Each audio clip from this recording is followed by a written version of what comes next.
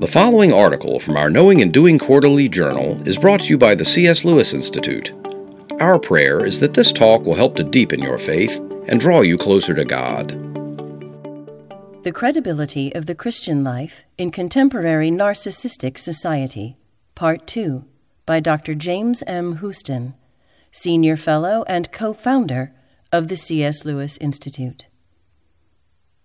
As we continue the exploration of narcissism begun in Part 1, we need to first briefly note the roots of the current trends toward the exaggerated sense of autonomy that spawns narcissism. This is necessary because postmoderns are tempted to live in the solipsism of authenticity, which is one's own appraisal of what is real and true. This implies that I alone exist, and the outside world exists only in my consciousness. The ideas of four key thinkers contribute to contemporary thinking about human autonomy. Philosophical theories of selfhood.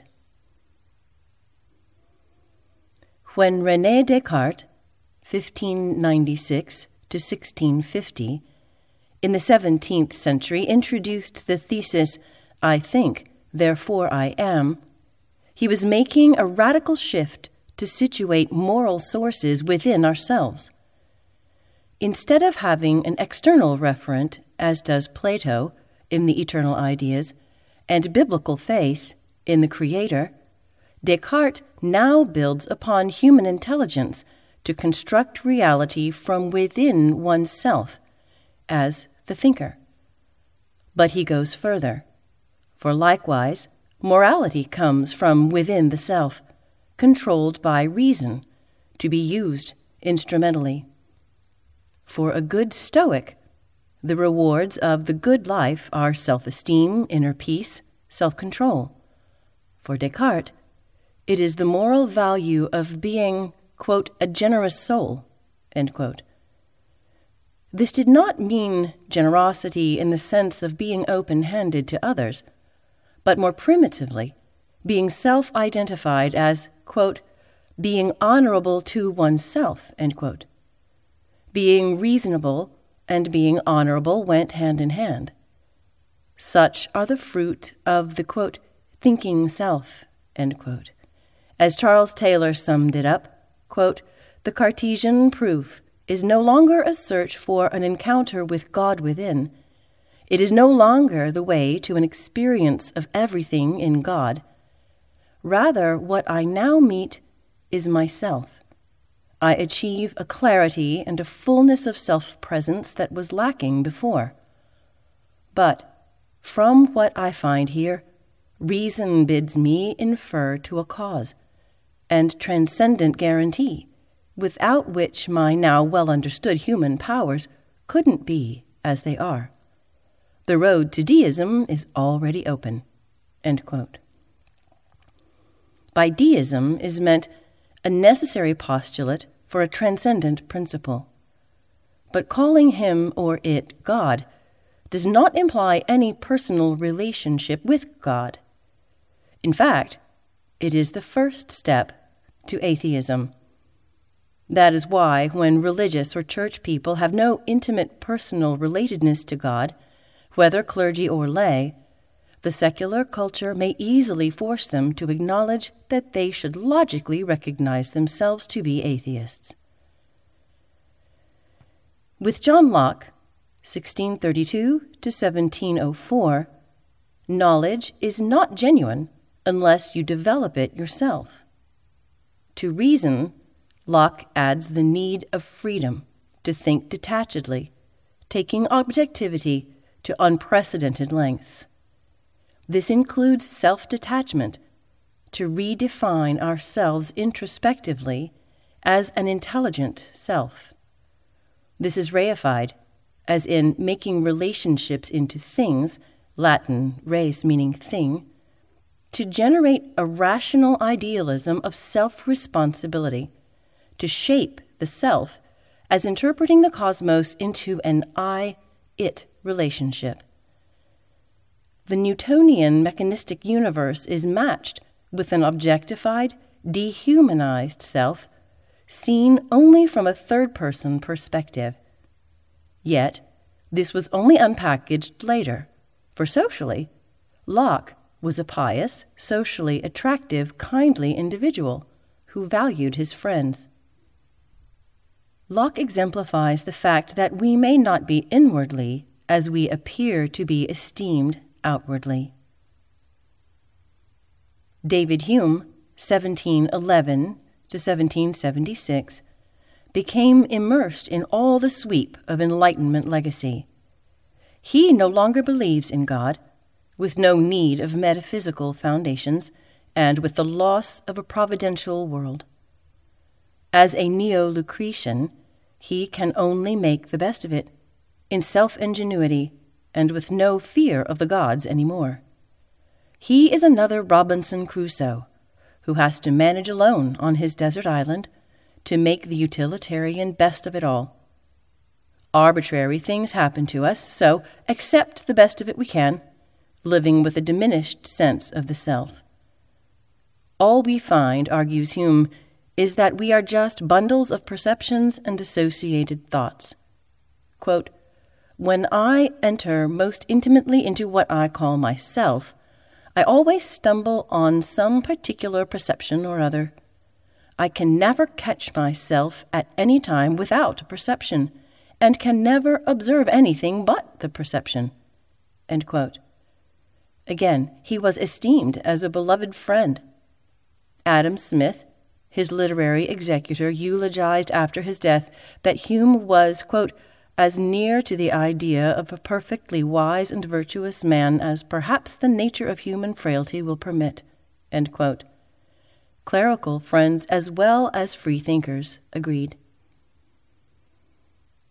Jean-Jacques Rousseau, 1712 to 1778, was the most radical of all the philosophers considered so far. Unlike them, he was also the most difficult man to get on with, destroying many friendships. In contrast to Pascal, who looked into his inner self only to find original sin in all its darkness, Rousseau looks inward to hear the voice of nature, assuring him he is full of natural goodness. The fall is not what we have done in rebellion against God, but what we have done to ourselves. The original impulse of nature is good, not bad. Conscience, then, speaks to us in the language of nature. Quote, "When man is content to be himself, he is strong indeed." End quote. One is only weak when you rely upon others. Thus, Rousseau has the most modern voice of all these thinkers, teaching that self-love is best for society, that, like the hippies, the best people are those close to nature in rural life, and goodness springs from freedom, and the closer I am to myself, the closer I am to the divine. Rousseau is then the antithesis of Augustine. Both have a spacious inner life, the one to be integrated and filled with the companionship of God, the other to be self-explored for radical autonomy. Immanuel Kant, 1724 to 1804, was perhaps the greatest of all these philosophers. He is perturbed that morality was vanishing away, so the moral law is an external prerequisite to which one needs to conform.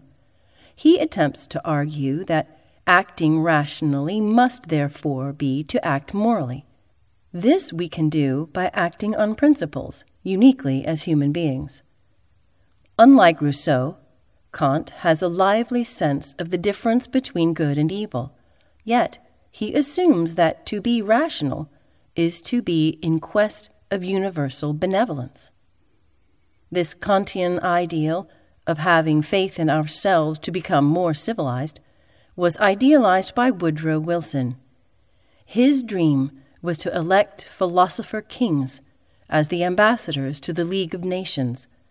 Their mandate was to rule the civilized world in a culture of the elite. Instead, there has been the eruption of mass cultures, false ideologies, and now, in reaction, an intensification of individualism such as we have never witnessed before in the history of mankind. The conflicts of the modern individualist. Among the many conflicts of the modern world, we shall select 3 of particular relevance to narcissism today. 1. The challenge of autonomy. Without tracing further the growth of ideas about human autonomy, we are all aware that our Western culture is now broadly founded upon individualism. Its secularism is now expressive of the fear of the other. Since Nietzsche, secularists have assumed that to admit of God is to forfeit freedom. Since Sartre, the further fear of the other is that other human being has also become my enemy. Since Sartre, the further fear of the other is that the other human being has also become my enemy. When otherness becomes pathological, then ethnic, sexual, economic, social, and handicap differences all become compounded to isolate oneself as living with a label of difference. Then all differences become divisions rather than sources of richer community and communion. The resultant contemporary Western self, states the British sociologist Anthony Giddens, quotes, is frail, brittle, fractured, and fragmented, end quote. He was not delving as deeply as we have traced, but when cities become more throughways than community meeting points, then difference intensifies the urban alienation. Number 2. The challenge of the instrumental self. A second source of conflict lies in the Cartesian rationality of the self. Instrumentality reached its fulfillment in the Victorian bourgeois self, leading the Industrial Revolution. Religion became increasingly circumscribed, so that for the working class, the factory now took precedence over the church. Everything was now thought to be reducible to knowledge, to be understandable and fixed. The unknown lay in the external now, exploring the interior life in a unique way. Freud did this with his technique of psychoanalysis, to free the ego from impulsive behavior thought to dwell in the mysterious unconscious. In the post-war disenchantment with psychoanalysis as a pseudoscience, a new theory was promoted to absorb the war capacity of mass production, the empty self, and the optional lifestyle. As Philip Cushman notes, quote, the lifestyle solution is advertising's cure for the empty self, end quote. It became a salesman's strategy. Such depletion of the self as we have seen has intensified our narcissistic culture in many ways, but its breakdown became expressive of the therapeutic ethos. As Philip Reef observed, a fundamental change of focus had occurred when, quote, a sense of well-being has become an end, rather than a byproduct of striving after some superior communal end, to create an intensely private sense of well-being, end quote. This has significantly promoted the narcissism we now explore in the ingestion of self-psychology. The 60s adage that you are what you eat is truer than we may be aware. The bewilderment is that some therapists will tell you about 460 different menus being offered. Number 3. The challenge of dementia. From a very different angle, the challenge of aging and the rapidly increasing incidence of brain diseases such as dementia and Alzheimer's threaten a quarter or even a third of the older generation with the loss of memory. Our society has become so intensely professionalized that the threat of losing our minds is as terrifying as leprosy was in the past to a tribal or strongly communal way of life. To be cast out as unclean was worse than the disease itself. Now, dementia is being recognized as the alienation of mind. It is indisputable that some loss of personal identity is inevitable, but are there more enduring traits still not lost? If so, then the philosophical theories discussed earlier about definitions of the self come under scrutiny with new urgency. For if one accepts the Cartesian Lockean meaning of the self, then the victim of dementia is left stranded in an inert condition, and the whole health care of such patients lacks any motive to face the challenge of such debilitating illness. Awareness of one's identity may vanish with the disease, but others can still step forward to be the memory for one so afflicted, who still remains a self. Indeed, their loving care can enhance their own sense of self to continue to share with the other, crippled by the disease. As Paul Ricker points out, there are two sources of identity, idem, or sameness, and ipse, or selfhood. The former asks the question, what am I? While the latter asks, who am I? The philosophers we previously discussed dwelt only on the first issue of what is common to all humans, but they lost sight of selfhood as a unique person. The dementia patient may lose idem, but not ipse, whereas the healthy person has no separation between them. Both sameness and oneness or uniqueness are integrated to varying degrees as expressive of one's identity.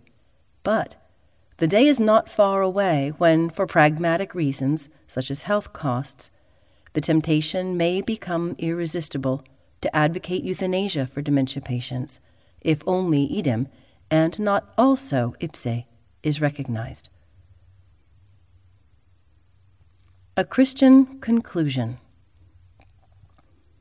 We are being challenged then by profound issues. Narcissism is globally reflective of deep-rooted fallacies about the human identity.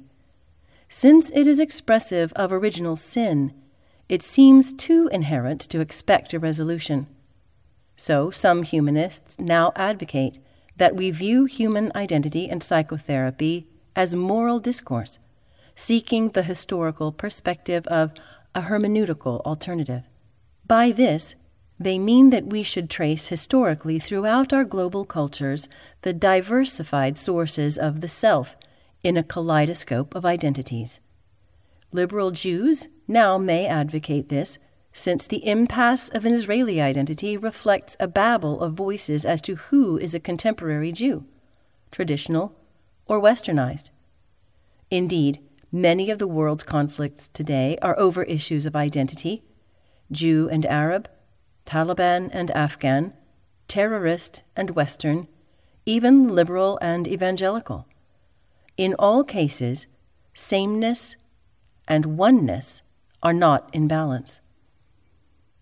At a terrible cost, secularism has taken human identity out of God's hands as our Creator, in the attempt, freely or rebelliously, to create our own human understanding of ourselves. The divine affirmation of the human as made in the image of God is a far more exalted view of being human than we can ever conceive otherwise. Even Christians, when they accept a professional identity as to how they live and relate, make a terrible betrayal of what it is to be in Christ. Only there is there the harmony and symmetry of being both like Christ and yet truly oneself. This reflects on the mystery of the Trinity, that in God there is both oneness and yet difference. The Father is not to be confused with the other two persons, the Son and the Holy Spirit. Truly, the self is other. As John Zisoulas has explored so profoundly, otherness should be constitutive of the human being. In being, in having freedom, as well as in immortality. As members of Christ's body, the Church, we have a new creation by baptism.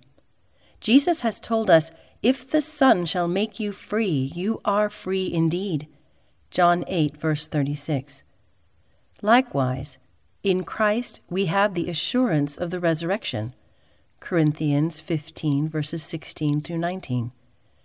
So, for the Church Fathers, quote, God as the other par excellence is the object of endless desire, a desire that knows no satiety, but, at the same time, the ultimate destination of desire is rest, end quote.